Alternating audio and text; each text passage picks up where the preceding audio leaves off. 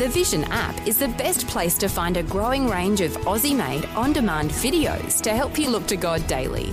Be challenged by a series of apologetic interviews produced by Creation Ministries International, and inspired by Helping Hands, which showcases people and organisations who make the world a better place. There are new videos being added every week in the free Vision Christian Media app. Just tap the Watch tab to see the growing selection.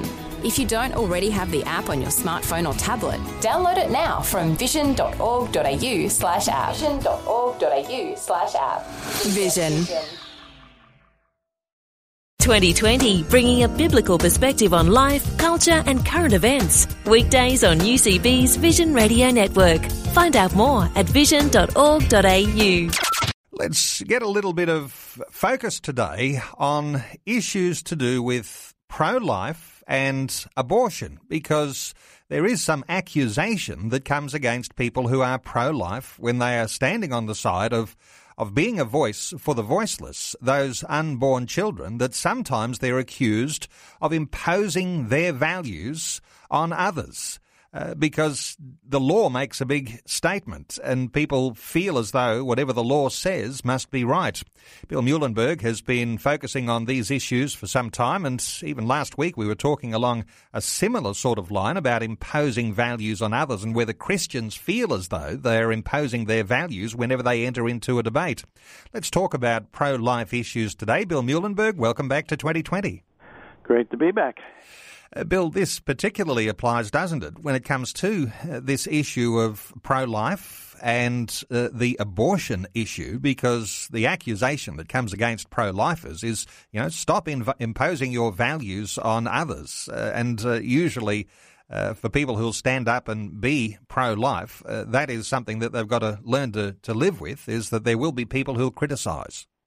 Yes, absolutely. It's very common to hear this kind of complaint. Oh, you're just trying to force us to, live in your little narrow moral world. Well, I mean, everybody's doing it all the time. The pro-abortionist is forcing us to live in their little moral world, in which case to accept the idea that it's perfectly fine to kill unborn babies. So, come on, everybody's got a stake in this. Everybody's pushing morality. So if they can do it, why can't we? And it's, if you just think about it for a minute, it's a bit silly. When Wilberforce and other Christians were fighting the slave trade, he would have got the same thing. Hey, stop pushing your morality on us. Keep it to yourself. Do what you want at home or in church, but don't try to force your morality. Well, fortunately, Wilberforce ignored that advice, and, millions of black people today are eternally grateful that he did. This was a human rights issue, and therefore Wilberforce and the Christians then had every right and obligation to speak out on behalf, in that case, of black people, just as today I think we have every right to speak out on behalf of the unborn. It always impresses me the strength that we have from our biblical worldview, our understanding that God has revealed himself. And if we look on those commandments about life that God has given, we know that those things are not going to change. So when there are laws that we might perceive to be unjust laws, and in the sense when we're talking about the issues of abortion, there's always some morality to fall back on that says this is true and the law is wrong and it needs to be opposed. There's real strength, isn't there, in having a biblical foundation when you're actually speaking into an argument which might be all about this issue of abortion. Absolutely. There's a law behind the law as well. During the Nuremberg trials after the Second World War, the Nazis said we're just following orders, and the Allies rightly said, oh, wait a minute, there's a law above the law. There's a greater law that we must appeal to, not just man-made law.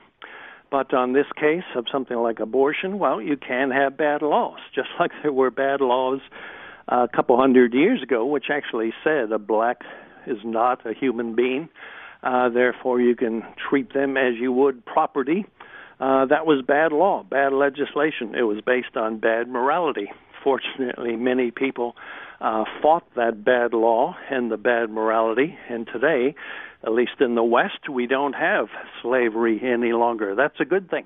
that's a good outcome. And I would say it's a bad law to say unborn children are not human, therefore we can do with them as we wish. That's a bad law based on bad morality. So Christians and, well, there's even pro-life non-Christians have every right to engage in the public sphere to make their case and say, hey, there's another point of view on this, and we can work peacefully to change the law. That's living in a democracy. That's what it's all about in a free society. So again, that has nothing to do with pushing your morality or forcing somebody else to abide by your point of view. When you're in the middle of it and you have a legislated position that is wrong according to the Bible, you've got to shake yourself a little bit and say what is true and what is right here. And if you can come to the conclusion that God's word is right and his morality is good, therefore that law needs to be opposed.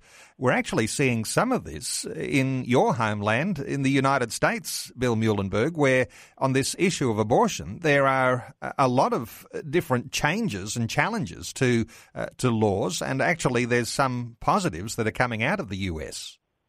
Yes, absolutely. Many of the U.S. states, for example, are doing their own changes to legislation, whether banning abortion after a certain period or passing human personhood laws or legislation about pain felt by babies in the womb during an abortion. So, yeah, there's changes being made, and that's a good thing. That's moral progress when we can recognize that we made some bad choices in the past and we can work to change it now. So, again, nothing abnormal or, bullying about that. That's called living in a democracy, letting your voice be heard, and Christians and pro-lifers have as much right as anybody else to share their concerns in public.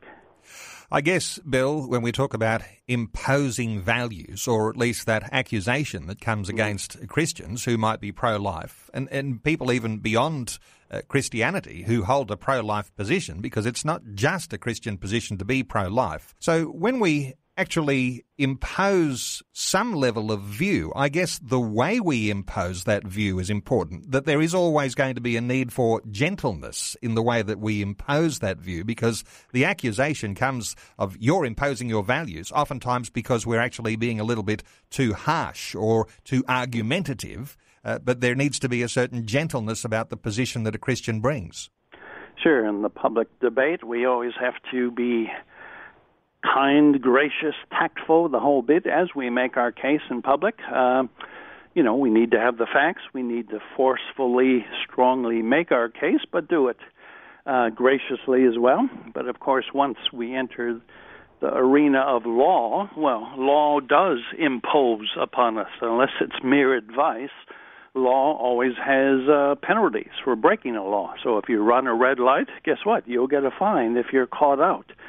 So law does have this enforcement part to it, and at the moment we've got some bad laws when it comes to pro-life issues, and we're looking to make changes there. So, the idea that you can't force morality, well, just about every law in the books is forcing some kind of morality, whether you like it or not, whether you like running a red light or not, it's there, and if you get caught, you'll be punished accordingly. So that's the world we live in. And remember, God created both institutions. He created the state. God ordained the state to deal with evil in a fallen world, but he also created the institution of the church. So we have a moral persuasion. We make our case winsomely and carefully. The state enforces the laws. The church shares its point of view. And that's how God made us, and that's how we can and should operate. I guess this word tolerance is an important one here, Bill, because it has a positive and a negative connotation to it. And we need to be tolerant to be involved in the discussion, in the debate, but at the same time, not allowing that word tolerance or the ways that people use tolerance today to be a deterrent for us to actually make a point of view. Yes, exactly.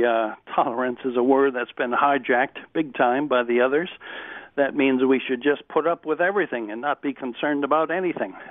Sorry, we shouldn't have been tolerant about slavery and the slave traders profiting off of enslaved blacks. I don't think we should be tolerant today of the wholesale destruction of unborn children. That's not what tolerance is all about.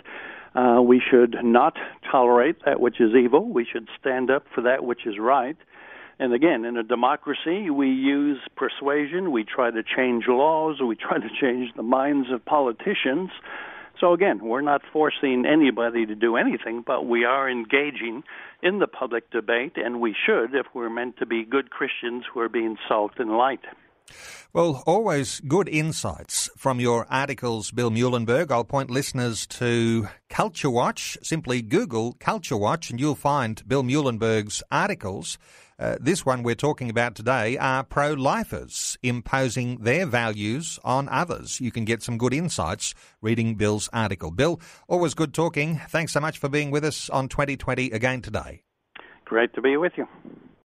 Like what you've just heard? There's more great podcasts, or you can listen to us live at vision.org.au. And remember, Vision is listener supported. Your donation of any amount will help us continue connecting faith to life. Learn more or donate today at vision.org.au.